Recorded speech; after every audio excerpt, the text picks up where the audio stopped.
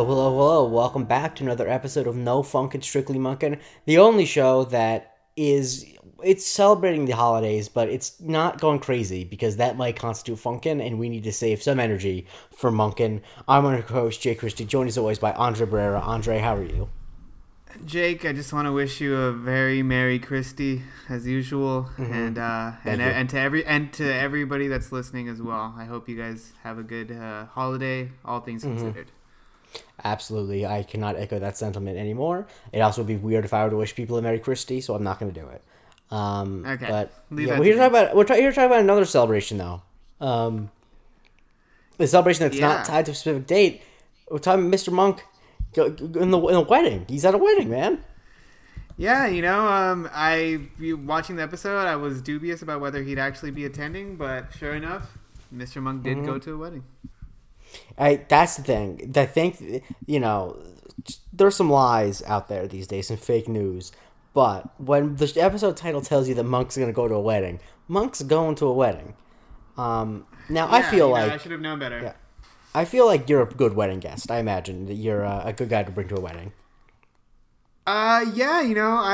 For the longest time, it's funny because I didn't go to a lot of weddings growing up because, like, when you're a kid, both your parents don't really want to bring you around, or at least that's what it was like for me. Correct. But eventually when I did, I'm a great time. I love talking to people, I love talking to their families. Great wedding guests. If you guys, anybody needs a guest, let me know. See, famously, I was gonna go to your sister's wedding with you in New York, but because you had a +1, but you had broken up with that girlfriend, and I was living in New York, but you ended up getting the +1 rescinded, which is fun. But I haven't been to too many weddings, mostly just because I'm That's not. Right. I forgot about that. Yeah, that was like 2 years ago. Look at that. Just, always throwing the lifeline out to Jake Christie. Yeah, it was going to be a lot of fun. But no, I haven't been to a ton of weddings just because it's a combination of my age and also because, like, my brothers have been to more weddings than me because when you go to college in Florida, people tend to get married earlier. So, Oh, I see. Okay. Like, I don't know. Like, I have a lot of friends who are in their mid-20s, and whereas in Florida, it's perfectly normal to get married in your mid-20s, whereas my friends, it's perfectly normal for them to not shower for 3 days in their mid-20s. Right. And right now, or, like, actually from the age of, like, 28 until now, it's, like, the prime for, like, my age group. Most people didn't get married before then, to be Exactly, yeah. Honest. And the thing that I'm excited about, too, is because I know that a lot of times if you get married very young, not an open bar. And that basically, like, I'll be honest with you, we better be, if we're not, like, first cousins or closer, I don't know if I'll go to your wedding if you're not going to open bar. Just like, why am I going to go? Not only that, but there's a special ring in hell saved for people that have cash bars. Just completely disrespectful. Exactly. So anyway, I know that I'm always a good time at anything like weddings, mostly because, like, I think like you, I actually don't know if this is fully like you, but you ever, like, see something on the internet where someone's like looking for advice, like, how do I, be more sociable at parties and stuff like that? And I'm always like, your problem is you just don't like people. Like, if you just I like talking to people. Like, I don't how do I talk to someone's, like, mom or dad or cousin? I don't know, because I like talking to people. Like, it's same. And even more so when you get a couple drinks in you. Exactly. The filter is off. And the thing is, and then I'll be honest with you, do you ever meet them ever again? No. But at things like that, you meet friends for life. You know what I mean? For sure. For sure. But it's not only that, but it's like when you go to a wedding, especially, I guess, our generation, the expectation is that shit's going to pop off. Like, it's not going to be exactly what you think. People I think that's actually not just our generation. I think shit has been popping off at weddings for a while. Okay. I think that's a staple of weddings. But anyway, shouts to weddings. Shouts to all the people who are postponing their weddings till after COVID. No shouts to the people who had their weddings anyway. They really just shouldn't have done that. I'm trying to be... For sure. Trying to be charitable. I'll say, and this will be a good transition, shout-outs to people that are getting married at Pebble Beach. Yes. Shouts to Pebble Beach. Truly a beautiful place. And that's where this episode takes place. And, Monterey County. But anyway, we don't start off there. Well, we do start off there, but we don't start off at the titular wedding. We start off at another wedding where this photographer who we eventually learn is named Ruddle? Something Ruddle. It's a dumb name. Frank Ruddle. Frank Ruddle. He's taking some photos, and then he gets on a phone call, and he's basically, you immediately tell it's a blackmail phone call. Like, 100%. And he's like, okay, we'll leave it in the hotel spa. And so there's a little dead drop going on, and something is left in the hotel spa for him. Oh yeah, but also let's just say that this is not the most sympathetic murder victim. No, not at all. He's blackmailing someone, and he's also just seems like a sleazeball in every way. I think that's probably what the casting call said was looking for sleazeball 5'7". Oh man, don't put him at my height. He's shorter than me. Oh, sorry about that. I mean, I'm only 5'8", so like, you know, I 5'5". Sorry. But anyway, yeah. So he goes to the spa and he finds an empty envelope, which I think is just a cruel joke played by the murderer. He didn't. The murderer, excuse me, she didn't need to leave anything. No, she didn't. But you know what? Like, yeah. So the logistics of this murder has me like puzzled in a way, yeah. Because. Clearly, okay, so he gets on the phone after that, you know, is basically saying, like, is this a joke? Like, what the hell are you I'm going to call the FBI. Yeah, I'm going to call the FBI and all this shit. And they end up hanging up and whatever. And he takes his phone out again and calls him back. And the phone all of a sudden rings in the room. Like, did you not notice that anybody was in the room with you? Like, at all? You have no self-awareness? Yeah. But I guess not. It's definitely trying to go for, like, a thriller trope. And it's like, this is just, the logistics don't work.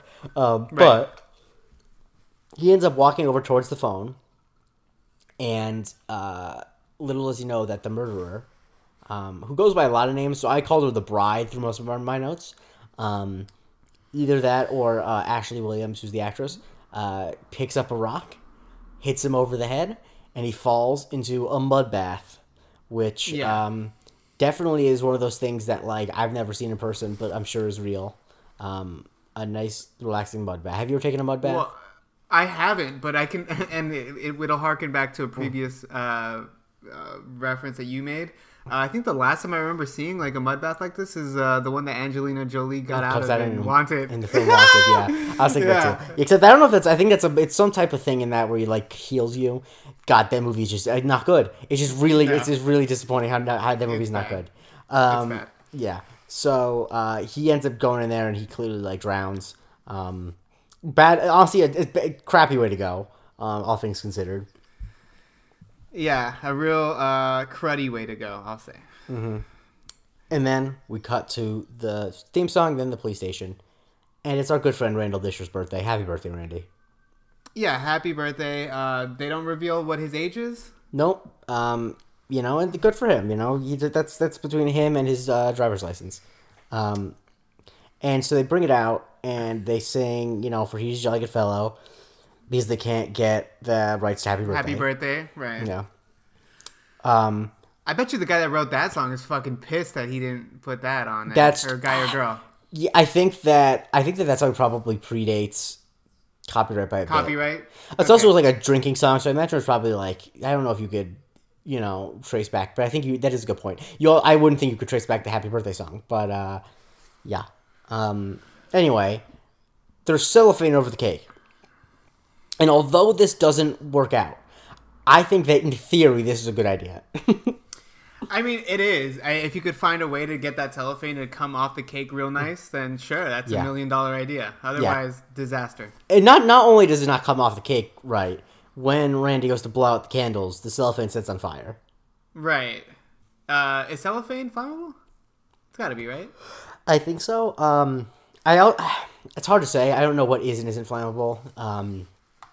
That reminds me of I don't know if you're a big Simpsons head. I'm not, but go. But there was an episode where Dr. Nick, who's like the foreign, like I know the Simpsons characters. Like hello again, everybody. Yeah. Hello everybody. Well, so yeah, he accidentally burns down like his practice, and they cut to him, and he's just like, inflammable means flammable. What a country! That is true. Inflammable. Also is the same thing as flammable, that's actually dumb. Like, that's just bad. Whoever made that decision should be ashamed of themselves. But anyway, Natalie at this point gets a phone call, and it's this dude named Roger who is apparently standing her up for a wedding where the rehearsal dinner is that night. But why? Okay, it's his appendix, but his appendix technically didn't burst yet, so... Listen, as someone that's gone through this relatively recently, it's painful until it comes out. Yeah, and also, the funny thing about that did it technically burst is because, like, as far as I know, like, if it bursts inside of you, you're, like, really in a bad... I don't know if you die, but you're in really bad shape. No, you could die of, like, sepsis. Exactly. Because it's basically like, isn't it like dead tissue based? Not like, it's like infected tissue. It's like a bunch of bacteria, like a bunch of bacteria that like spreads in your body if it bursts. Yeah. So that's not. And so, I feel like it's pretty routine before it bursts, but if it's bursting inside you, you're fucked. So Roger got heading out, and so she still needs a date to this wedding, and Monk can't go. There's like 8 or 9 reasons he can't go. Right, he's got 8 reasons. Bumps it up to 9. Mm-hmm, exactly. And yeah, exactly. And then, of course, Netflix had to steal the whole scene's thunder and make 13 Reasons Why. I'm sorry. It was either that or A Million Reasons by Lady Gaga, and I went with 13 Reasons Why because there was less reasons in between for me to get it. But then Natalie was basically trying to figure out who else to take. She's asking, like, is so-and-so, did he get, is that still the girlfriend? Or that perp for so-and-so, is he going to jail? Which I love. The breaking and entering guy. Yeah, he was kind of cute. Yeah, apparently not cute enough to get bail money. Mm-hmm. Yes. But, and as this is happening, what's also going on? Disher? Yes.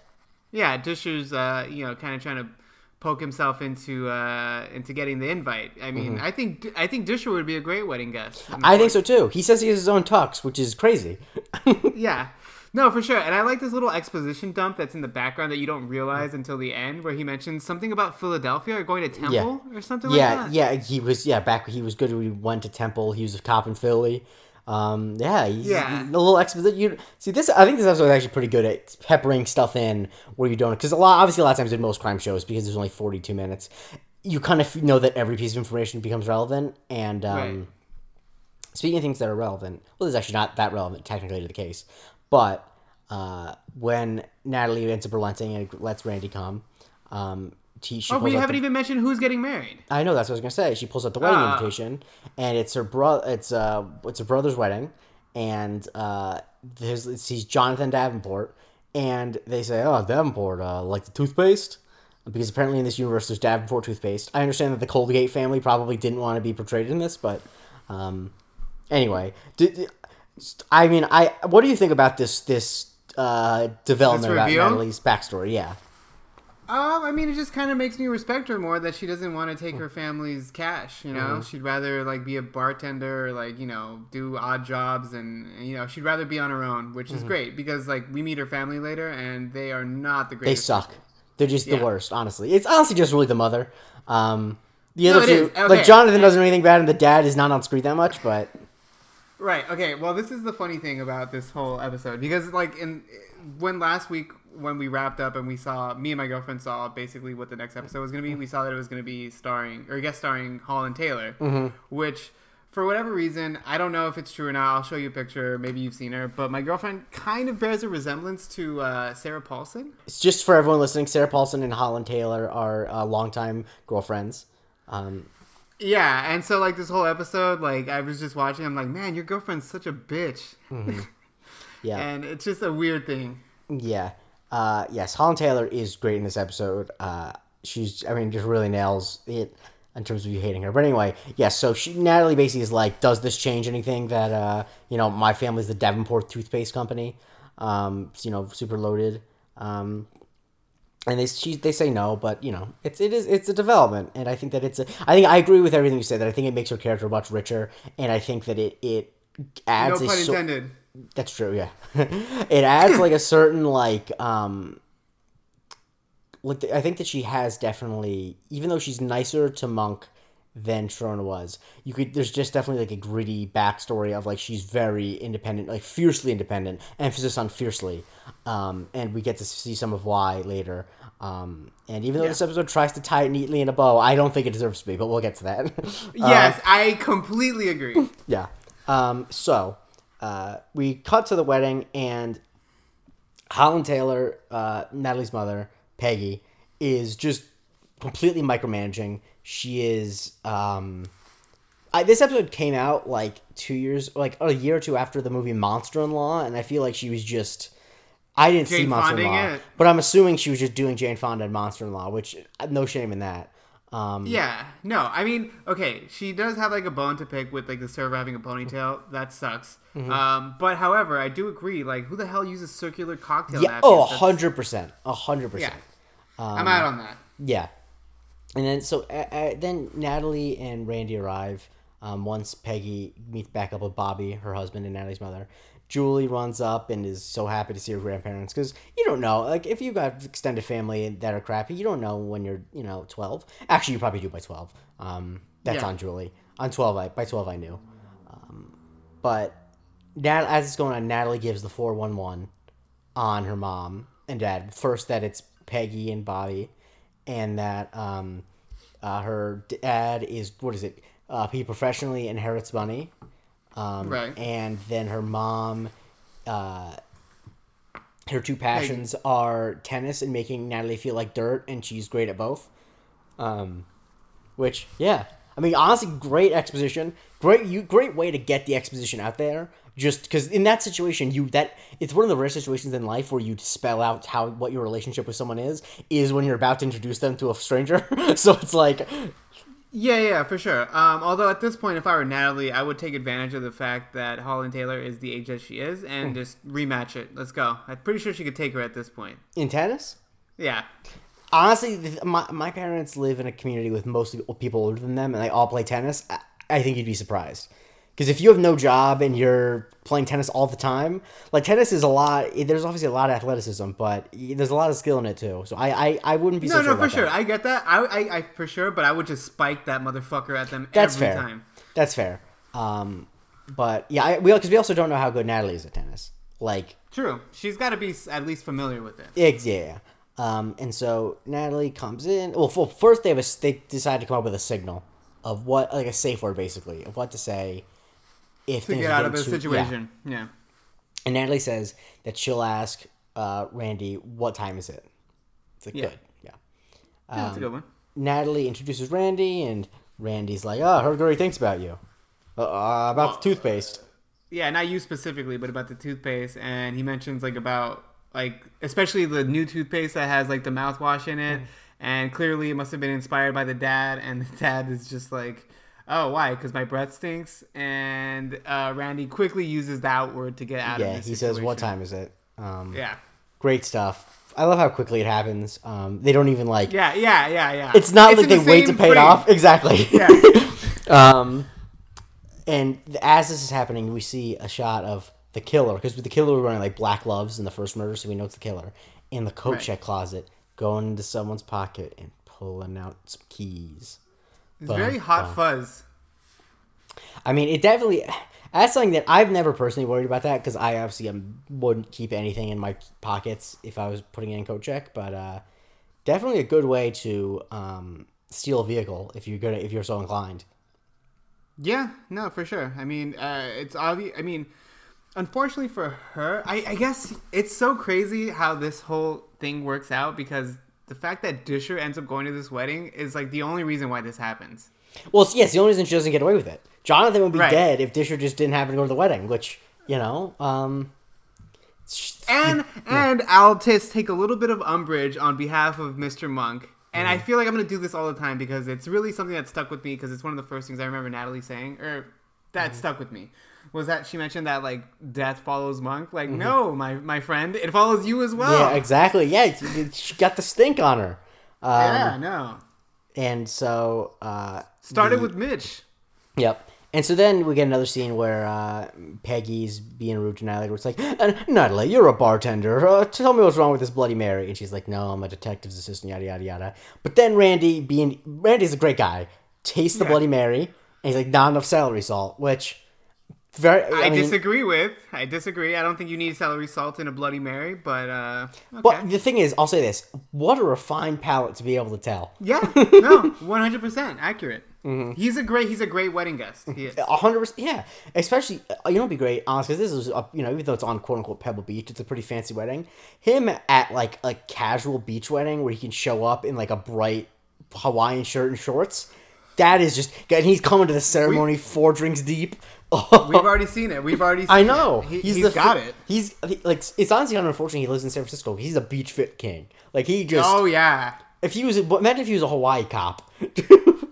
Fuck it. He could even do San Diego and be oh fine. My God, yeah, he just would be one of the aviators. Anyway, so we get the 411 on. I use that phrase twice on the bride, whose name I forgot to write down. What her current name is. Teresa, right? I knew it was a T name. That she has dead parents. They met in Hawaii, and she has like a trust fund herself, so it's not about money. Well, not only that, but they met in Hawaii 3 weeks ago. 3 weeks ago. It's a whirlwind romance. Yes. And it took me a while to figure out where the hell I saw this chick, and she was like one of Ted Mosby's. She was the first significant girlfriend on How I Met Your Mother. Correct. She's been in a bunch of stuff. She is also, I mean, I know a bunch of small stuff, but she also is in one of the main. She's in the stable of, this is not for you, but in the stable of Hallmark actresses. She's at one of like the 7 actresses that's in all the Hallmark movies. Okay, so did she play that, what's that one chick's name? The one that murdered her, like, Italian roommate, or didn't murder her Italian roommate? No, Amanda Knox? No, I said Hallmark, not Lifetime. Oh, okay, yeah, my bad. Yeah, no, there's no murder. I mean, there are murders on Hallmark, and there's Hallmark movies and mysteries, but they're more normally like a murder over a baking competition. That's not a joke, by the way. There's actually a Hallmark series called Murder, She Baked. Anyway. Wait, who's the one that released the Mario Lopez Colonel That Sanders? was Lifetime. Oh Lord. Okay. Lifetime has positive Christmas movies and stuff too, but Hallmark is almost all feel good. It's like, and they use different stable. Lifetime tends to use younger actresses who are less famous. Hallmark has like the same stable. It's like Lacey Chabert, Candace Cameron Bure, Ashley Williams, who we're talking about here. Kirk Cameron? No. Kidding. Who else is on? Lori Loughlin had a series on there for a while. Now, obviously, she doesn't. Danica McKellar. Now she's going to move to the other network. Lifetime? Yeah. They have to Christmas Behind Bars. She's going to have a series where she plays herself. Anyway, so, we just see Monk is at his place and Stammar's watching him. And it's, there's just a whole thing where they kind of go back and forth about how sad he is. But then Stammar cheer him up. What's he sad about, anyways? That's what I was confused about. Unclear. Okay. He's left alone. I don't know. But they look at Monk's wedding album, and I think that this is a very sweet scene. And it's not necessary in the plot, which is why I like that it's included. Yeah, they just they're looking at the photo album, and Monk starts to reminisce about how Trudy couldn't stop crying, and Stott corrects him and mentions that it was actually him that couldn't stop crying. And yeah, it's a nice little scene. Completely has nothing to do with anything, but I appreciate it. Yep. And then we then see the gloved hands behind the wheel of a old Volvo. Right, because Disher went to go get the luggage to check in. Yeah. And then we get a little, Disher gets run down like Dwayne The Rock Johnson and Sean William Scott. And as God damn it, but as soon as I saw Disher purposely getting run over, I'm like, okay, I solved it. I know what it is. What did you know? Nailed it. And sure enough, I nailed it. How did you? What were the clues that you got that from? Well, I'm just like, why the fuck would they go for this guy randomly when he wasn't even supposed to be there? Like, so you knew that it was? Did you know it was the bride or? No, I didn't know it was a bride, but I knew it was like had to do with someone that was at the wedding. Yeah, and that Randy would recognize. That they knew Disher. Exactly, and yeah, so Randy gets knocked out. And we cut back, Stammers there, and Disher's zoinked out on painkillers, so he's like, no other license plate, but the car's right there, which I think is a funny idea. Well, he's zoinked out because has a broken arm and a leg, even though and later on he's like on his feet. Like, he has a broken, I don't know. He's got some broken bones, but he's zoinked out on pain pills. I was like saying zoinked out. Yeah, I get it. Shaggy. That, and also I also like saying, this is unrelated, but whenever remember when Dion Waiters had like a panic attack on the Heat plane because he ate marijuana gummies? Yeah. Whenever someone's too high on marijuana gummies, I like say zoom in on the gummies. Oh boy. This is not as good as like having the biscuit on you, but it's up there. I mean, yeah, okay. No, I don't think there's any biscuit usage in this episode. No, I know. I was gonna say that. Like, I'm really disappointed by the lack of biscuits. Yeah. But what is in this episode is a little condensation on the road. Monk knows that the air conditioning was running, and so that means the person was waiting for Disher, and that they didn't try to stop either. This was on purpose. Bum, bum, bum. Correct. Yes. And also Monk finds some green mud at the scene. Exactly. Which we know where that comes from, but they don't know that yet. No. And then I didn't write his name down, but the detective from Monterey County comes as like, "Hey, this is not your case, but I'll loop you and everything." And I like this. Bristow. Yeah, Bristow. I like this bit because in every cop show, there's always episodes where they're arguing about jurisdiction. There was the whole thing with the ATF, and I like this because they say like, "This isn't your case." And then they just work together. Keep you in the loop. Yeah, they work together. It's they're just perfectly friendly. Like they like kind of like suggest that there might be some turf war, and it's like nah. Like why can't they just be adults and work together? And it's really nice. It's rare to see a healthy relationship between two different police departments in a TV show. Okay, but what separates this is that there is no friction. However, the other cop gets like very little airtime and very little to do. So I guess that's the change off there. Well, yeah, and I'm fine with that because seems like a nice enough guy. But they both have great mustaches. Yes. And yeah, he does what he gotta do. He seems like a good cop. Anyway, turns out that the car belonged to Natalie's Aunt Madge. Mm-hmm. We didn't get to meet her during this episode, we didn't which is meet disappointing. Aunt Madge. I guess, but also like we don't know what Aunt Madge's deal is. She could be a really boring person. Sure. So also, but the thing that they know is that it had to be someone in the wedding because one, there was a whole staff meeting at the time and no one was missing, and two, the car keys have no indications on them that it's a Volvo, so the person would have to know what car it was. Right. Exactly. So yeah, there's some chicanery afoot. Damn, chicanery and a foot back to back. Now that's beautiful work. Hall of Fame. And so then we get Randy. He's somehow back at the hotel. He's not going to the hospital. Well, he did go to the hospital, but now he's back. Right. And of course, then Holland Taylor says to Natalie, we have to soldier on. Basically, that seems like that's a good catchphrase. Kind of ironic that she cuts Mitch out of everything when she says that she needs to soldier on, but that's whatever. Yeah. And then she commits a felony. Oh, good point. Yeah, and then she commits a felony, which I think about a lot because it's a very funny felony to commit in context. What, like stealing an evidence bag? Yes, that is a felony technically. And using it to color coordinate like something at the wedding? That she wants to use. She takes a bag of evidence that is a piece of Randy's khaki, with blood on them, and she wants to use the blood as a color reference for the tablecloths.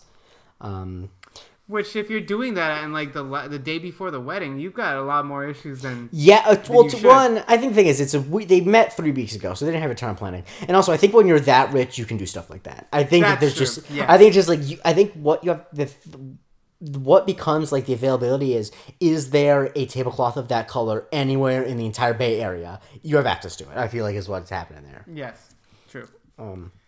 And Natalie ends up losing the fight with her. Basically, you get the idea that she loses all her fights. Which is why she basically cut herself out of her life. Right. And, obviously since Disher is no longer available, guess what, Mr. Monk? You're up. And it's unfortunate because Monk can't stay there. The gift shop does not carry the Girdler 4000, his toothbrush. Yeah. What's he going to do? Mm-hmm. They actually don't answer.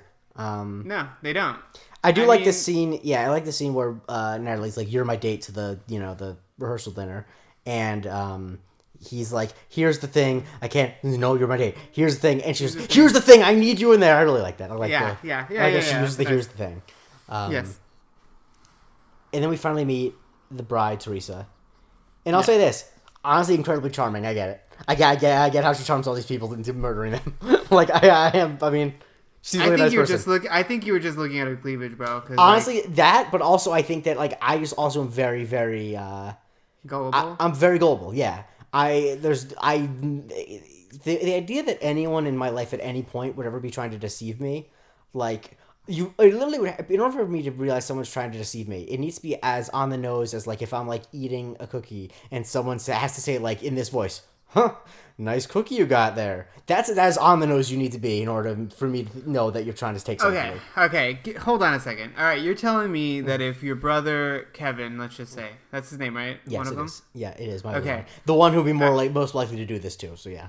Okay. Let's say he meets some girl after 3.5 weeks and he's getting married and she's charming your ass off every chance she gets. You're telling me you're not suspicious at all? I would be suspicious. If I'm being 100% frank, my main concern would be, God damn it, Kevin. I thought I know you probably are passionate about this girl, but like you can't. Like I would be much more concerned about his judgment, honestly, than I would be her motives. Honestly, that's okay, probably more fair about. Enough. That says more about our relationship than anything else. But like, I think that that's the thing that's missing in this is like, because I think the brother doesn't even like put up any fights or anything. Yeah, because the thing is, I think that obviously the money is a big part of it. And I think that's why you'd be suspicious. I think that's the thing too. Like what would a person like? Why the reason I wouldn't be suspicious of my brother's hypothetical 3-week bride is because what's the end game for her? You know, like right. Yeah, because we don't know how much access he has to their funds. We don't know what they're diverting. They could, no.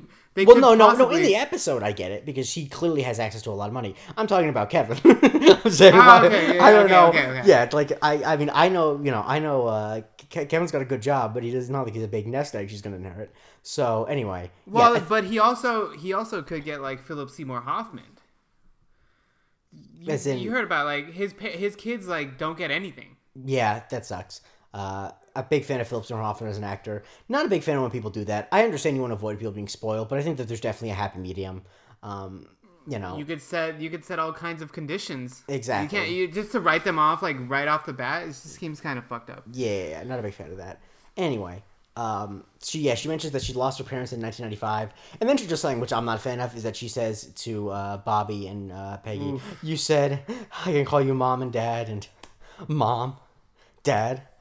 I'd love to. Now, the reason I don't like that is not because it's cheesy. It is cheesy. But because there's no... Immediately my mind goes to, wait, but if you call them mom and dad, that means you're fucking your brother. Like, that's just immediately where my mind goes. It really is. I mean... Yeah. Okay. Fair enough. That's true.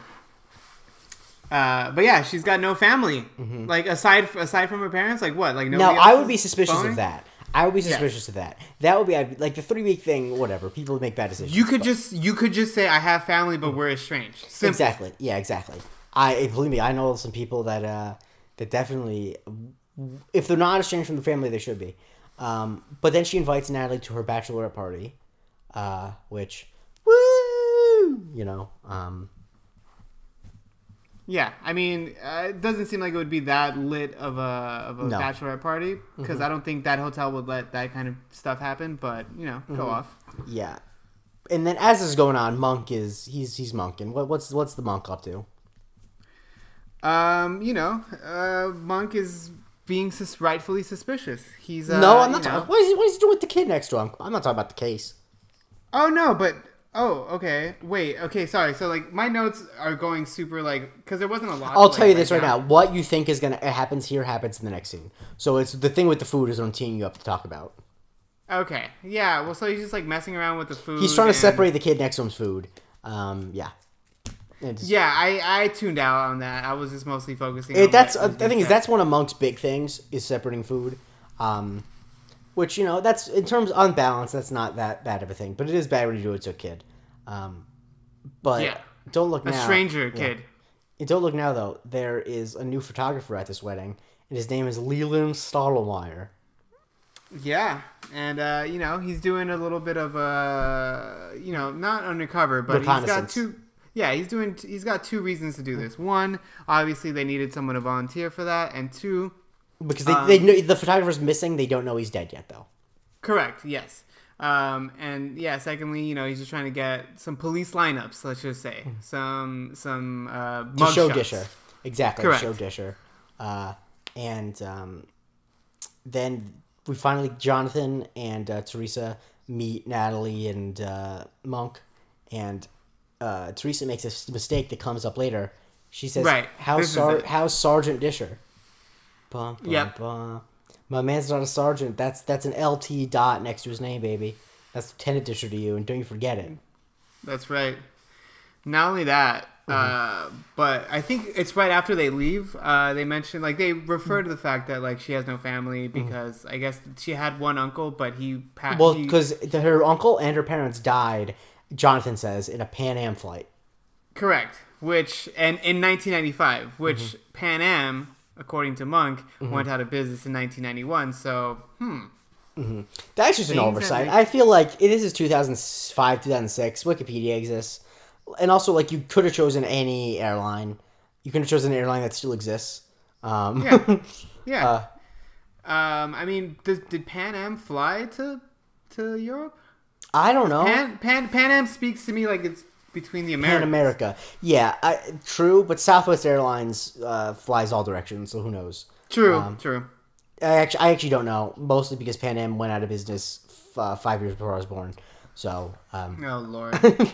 But you were you remember Pan Am fondly. Wait, you were born in 1996? Yeah. Oh God, that's horrible. I'm done. I'm done with this podcast. I'm out. Anyway, then I was actually watching this episode with my mom because I'm back in Florida, and I asked her what she would do in this next scene if she was the person in it, and she said, "quote I would die." And what happens that made my mother say what I think is a fair thing to say? I mean, what that they? Oh, when they find the dead body? Yes, the woman who finds it. Yeah, no, that's fucking horrible. I mean, what happens? I'm asking you what happened. You can react to it. Okay. So yeah, so we cut to like the scene in the spa, and all the ladies are in there, you know, getting their skincare and all that shit on, and this lady like hops in the pit or whatever the hell you mud call bath. it, pool. Yeah, a mud bath. And how she didn't feel a body underneath her or anywhere next to her, I don't know. Unclear, but it's good. I like it for cinematic reasons that she doesn't. Yeah, but like somehow she must have stirred the body and it released the gas that we know all bodies release after a while. And sure enough, the body pops up. Everyone freaks out. And yeah, that's a fucking horrible thing to have to deal with. Yeah. I mean, granted, like his head wasn't missing or anything like ridiculous but like it's a body that you sat on top of. It's just not great. And you don't know how long it's been there. No. You can assume it hasn't been there long because it's at like a fucking 4 seasons or something. Yeah. But yeah. Then Monk is signing Disher's cast, and he keeps using whiteout because he's not signing it right. Not great. But as this is happening, Stottmeyer is showing him photos, and none of the people Disher recognizes none of them as the driver. And Monk asks... Yeah. Go ahead. Monk asks if there are any photos of Teresa, and Stottmeyer says no. But that puts a little... No, there are. But right. You don't see her face. Yeah. Yeah, you don't see her face in them. Yeah. Which is very, very strange. I don't know what voice I was doing there. I think you were doing Farmer Elmer Fudd. Yes. Yep, I was doing Elmer Fudd a little bit. Thank you. And then this is where they get word that there was a murder downstairs. And Monk is tasked to find Natalie. And he has to go to the bachelorette party. And I think that the joke that comes out of the scene is very funny. But what's going on at the bachelorette party? There's some trouble. There's an officer of the law. Yeah, someone called 187 on a stripper cop. No, that's not true.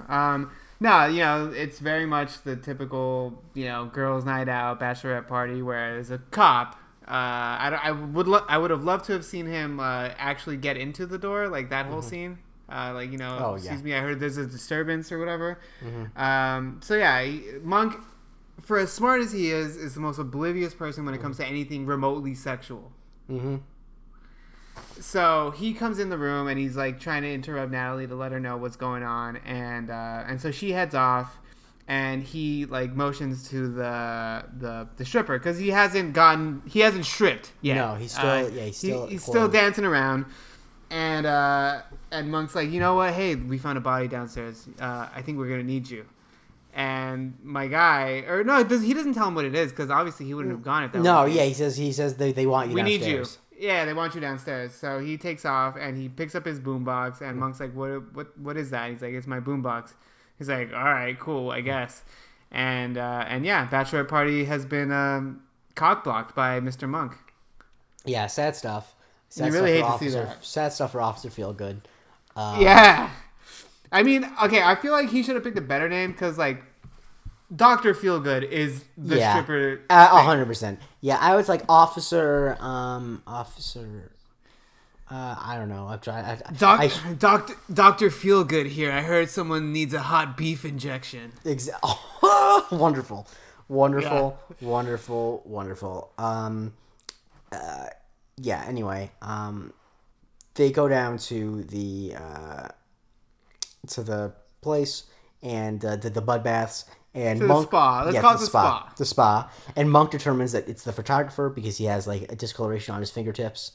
And then they Stammer and Natalie notice. Well, Natalie notices the stripper, and it's like, why is he here? And Monk goes, "Oh, he's with me," which is great. I love that. And it's like he's not a real cop, and it's like, no, hold on. And so basically, like, hold on a sec, and they're basically trying to convince Monk, and Monk is in complete denial because he just could not fathom the idea that a stripper would even exist. Right, and that's when they mentioned his name, not Doctor. It's Officer Feelgood. Yeah, and then we just cut to the wedding. No, we don't. Don't be ridiculous. You missed a joke I like a lot, which is Monk accidentally drops some mud on his shoe. Then as he trips back and gets mud all over his pants, and he's like, "I need a towel. I need something bigger." And the stripper instinctively throws his shirt. Right. And that's what convinces. Yeah, Bugs. I think you might not be a cop. Yep, great that's stuff. True. Also, great stuff from the stripper. Just like the situational awareness, just be like, "I'm gonna give this guy my shirt." Like, a lot of people say that, he'd give his shirt off his back, but this guy does, and I appreciate that. Yeah, true. And then we cut to the wedding, which it's as Brendan Urie once said, "What a beautiful wedding." Although this obviously doesn't have the same drama. Actually, it's equal amount of drama as that song. Wow, that took me like a fucking 3 seconds to realize what the hell you're talking about. The thing is, I really do. In my normal life, would like to speak like this as much as possible, where I just talk in riddles, where I just reference things and keep talking. And this is the only avenue where I really feel like I'm allowed to, and it really is nice to do it over Zoom because I get to keep talking and then watch your face as you're like, what the fuck does he mean by, right. That one doesn't compare nearly as much as how disappointed you were in me when you put together the rundown with The Rock and Sean William Scott. That really was a problem. Anyway. Yeah, that one was like a fucking deep. Yeah, people forget that the rundown was a movie. I don't. I saw it. I just remember seeing the trailer. I just remember seeing the trailer where The Rock says, "Give me the rundown." And that's I was like 8 when I saw it, and I watched it like at home. Oh, I think. God, I fucking hate your guts every time you harken back to what age you were when you saw something. Yeah, I just don't remember that much of it, but it was fine. I think. I don't know. Anyway, so it's a beautiful wedding.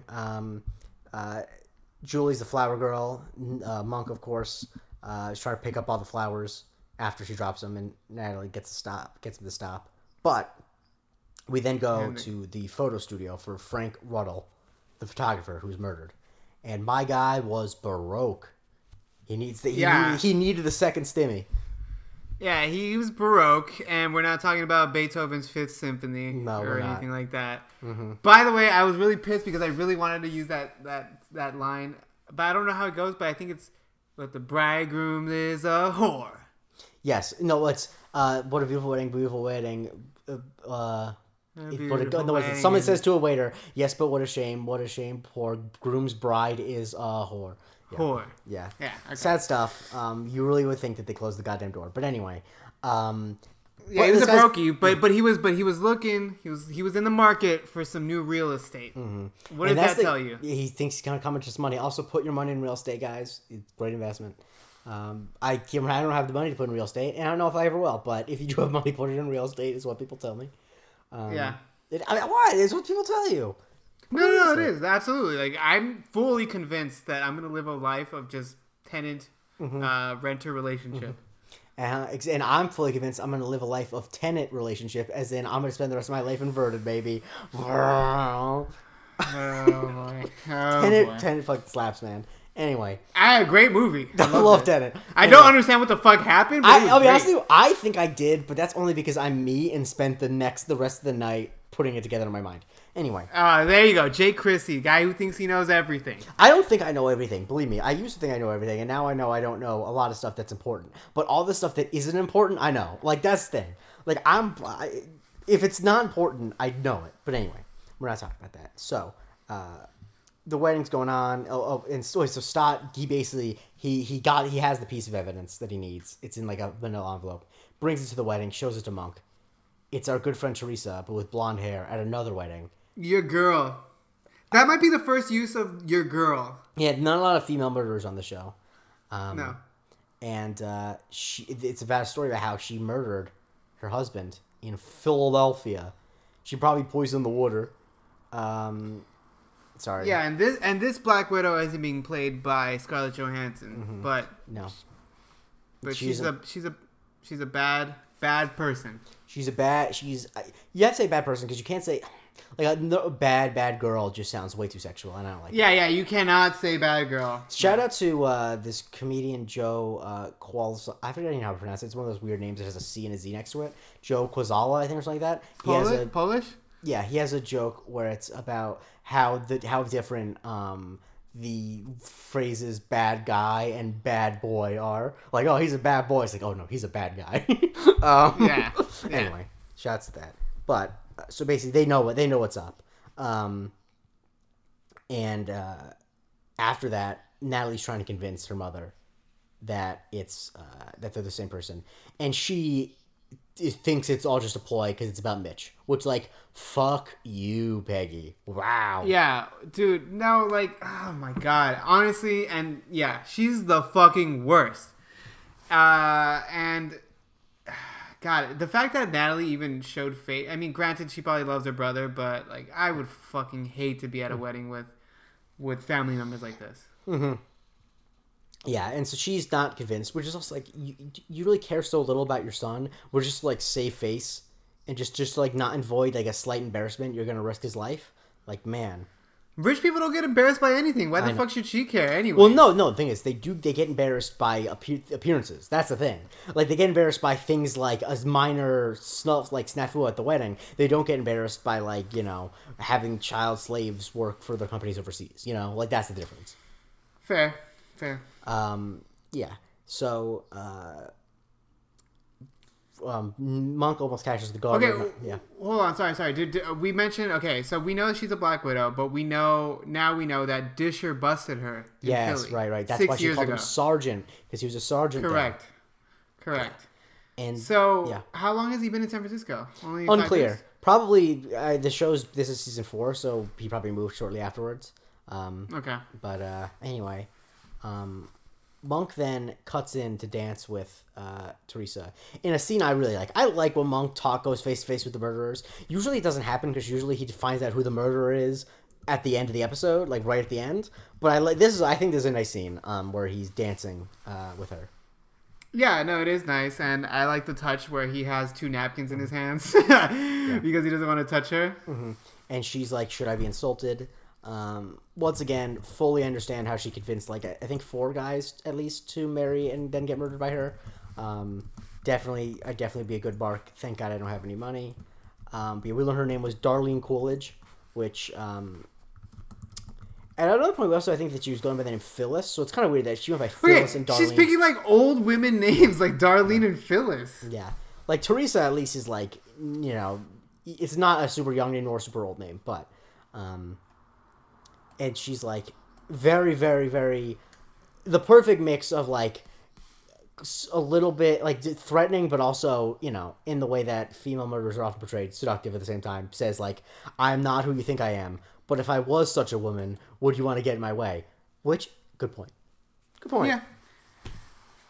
But, yeah, we know what the score is, and we know that things are not going to end up well for her. Speaking of score... they stop dancing because the song's over. And then Jonathan comes over and is like, oh, this is our song. And it's clearly just a random public domain instrumental. Whose song is a random, like, piece of, like, ballroom dancing music? I didn't even notice that fucking scene at all. Like, at all. Oh, honestly, it's a brief thing. I've also seen this episode. This episode was on a lot in syndication, so I'm very familiar with it. But, like, okay. I've never noticed that before. But, like, think about it. Imagine, like, oh my god, it's our song. And it's just, like, the third song in, like, orchestra songbook. Like, that'd be weird. Yeah, or, like, On Eagle's Wings or something. Exactly. So it's their song.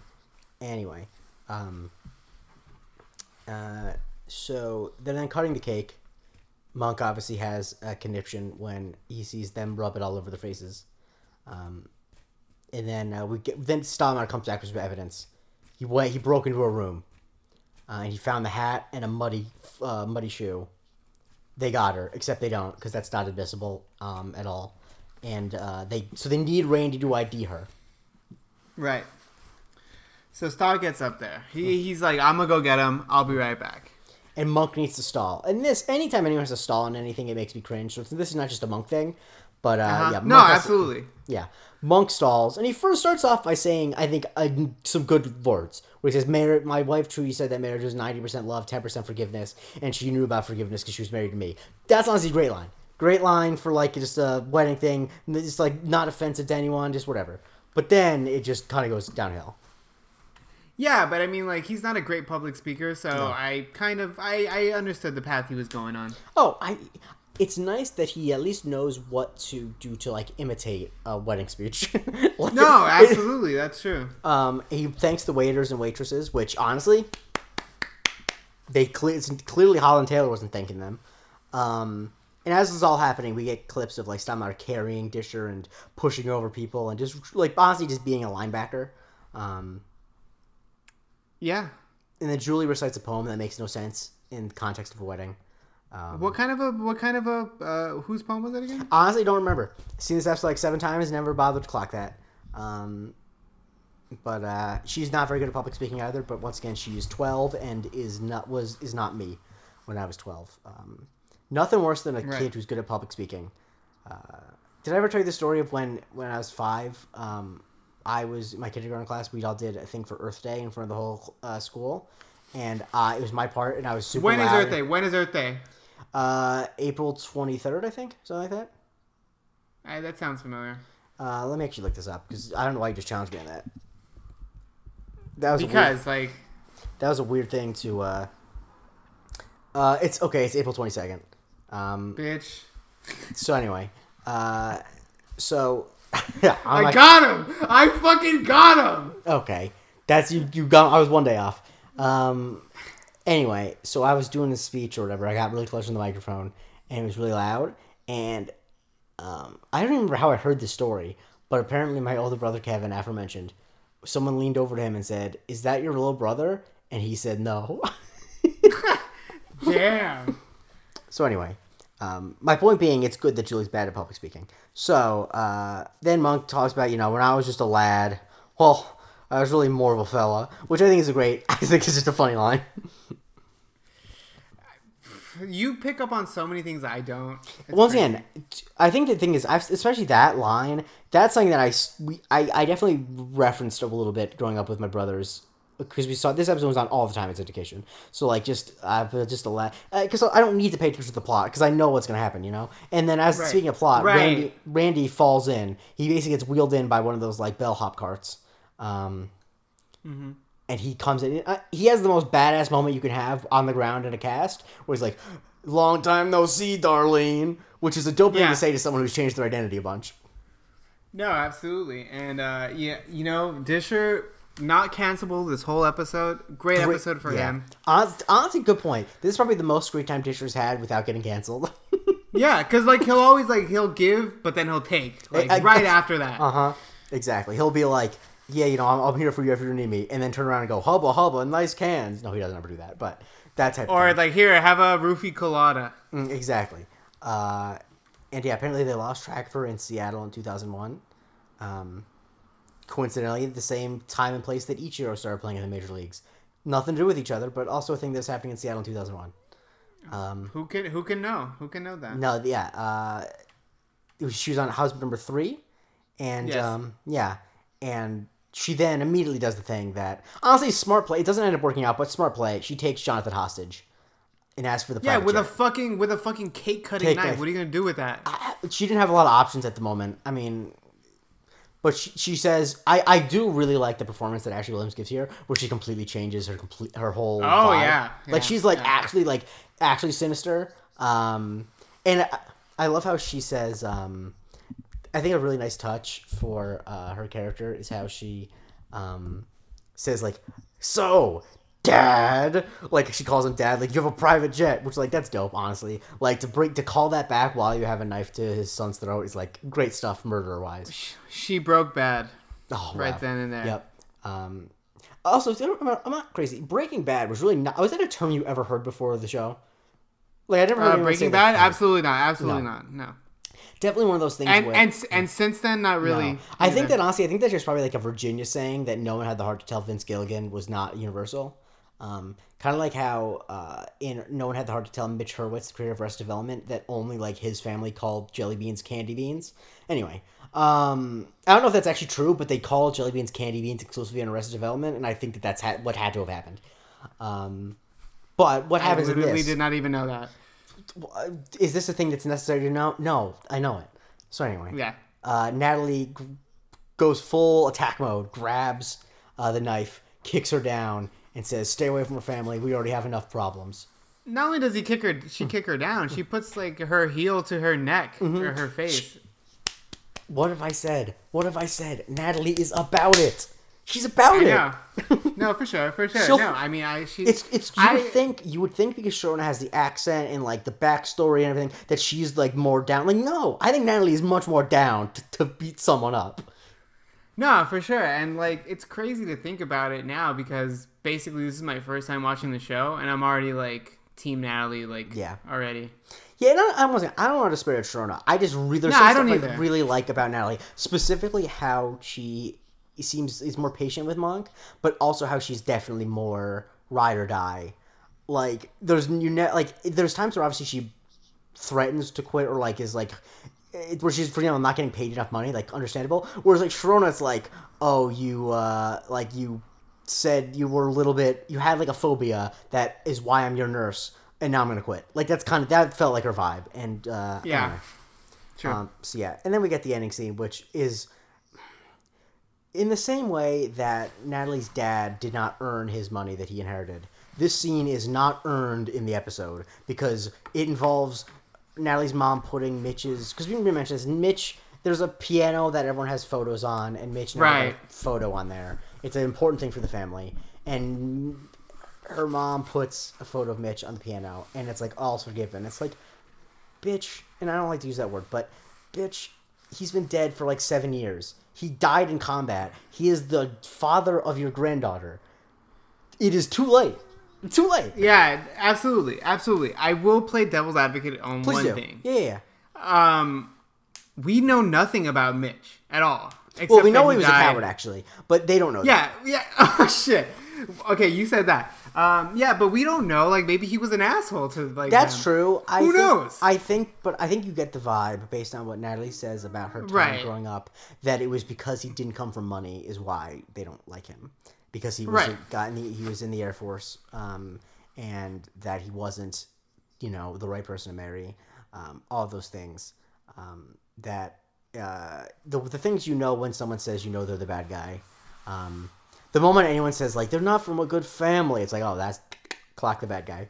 But yeah, just not earned. Like it really frustrated me because not that they I'll say this, they come back like once or twice, the parents, and it's not like they have a good relationship, but it is kind of like I don't think they make a big enough deal to how disrespectful that is, that they have family photos of everyone and everyone's spouses, and you look at that piano, they have like 15 photos on there. I mean... Yeah, it's unclear. Are they the only two kids? Do we know that? Yes, I believe so. Okay. Yeah, no, I mean, obviously that's... I think Natalie rightfully is offended by it, but at the same time, it doesn't consume her. No, it doesn't. Because, like, she knows the deal. Like, it's she knows whatever, the shitty. That she's made... I think she hasn't made peace with the relationship, but she has given... Like, she's made peace with them being shitty, so she doesn't really expect more of them.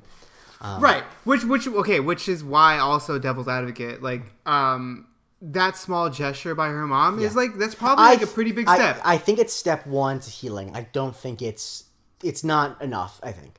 No, it's not enough. No, not at all. But it's at the same time, exactly. It's nice. I like the symbolism of it. But I think that Holland Taylor did a great job in this episode, just really making me hate her. Really, in a way that's like feels. It's obviously over the top, but it feels like. I also think that Traylor Howard is really good in it. That she plays it honestly really quietly. Like, she doesn't ever blow up. She doesn't ever lose her cool with her, and you can kind of just tell that I think you are more willing to believe the crazy stuff that Holland Taylor's doing because Natalie seems so broken and beaten down by it that it's like she's reacting like someone who has lived with this her whole life. Correct. Yes. Yeah. Absolutely. So what would you give this episode out of 10?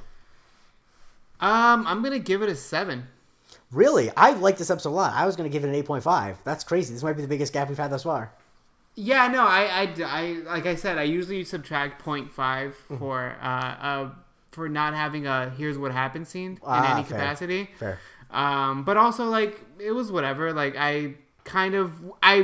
unfortunately, I was so looking forward to Disher being, like, a main part of this episode that it kind of let me down in the end for that. There's some Disher episodes coming up. There's the dish gets dished. There's a Randy centric episode that I'm gonna see if we can get a special guest on for. That's in like season 5 or 6. Okay. Yeah. But I like this episode, but it doesn't matter. You know, please let us know what you think, guys. Unless your thought is this episode's terrible, you don't know what you're talking about, or this episode's the best episode, you don't know what you're talking about. If you're going to tell us that we don't know what you're talking about, I don't, whatever. But please rate, review, subscribe to the show. Follow us on Twitter at StrictlyMonk, and Andre, where can people follow you? You could follow me at Andre Barrera. And you can follow me at the J Christie. Like I said, rate, review, subscribe, share it with people. Hold on. We completely fucked this scheduling. What? Because I'm looking at it, and not the next episode, but the one after that. I know. We fucked up the Christmas, whatever. I don't feel good about it.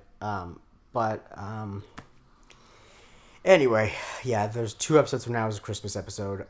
We also did the same thing with the election. So we really should have either. Yeah, we need to like. This is the thing. What I'll say that there's 2 possibilities. The kind part of me is like we should have started this podcast a week earlier, and the unkind part of me is like there are 3 or 4 times that we needed to reschedule or skip an episode that we didn't. That's true. No, I'm kidding. I don't care. It's all good. But more importantly than all that, all the petty squabbles. Please tune in next week because obviously we're taking Friday off because of Christmas. Merry Christmas. Merry Christie, excuse me. It feels weird to say. Please tune in as we talk about Mr. Monk and Little Monk. Let's get monkey!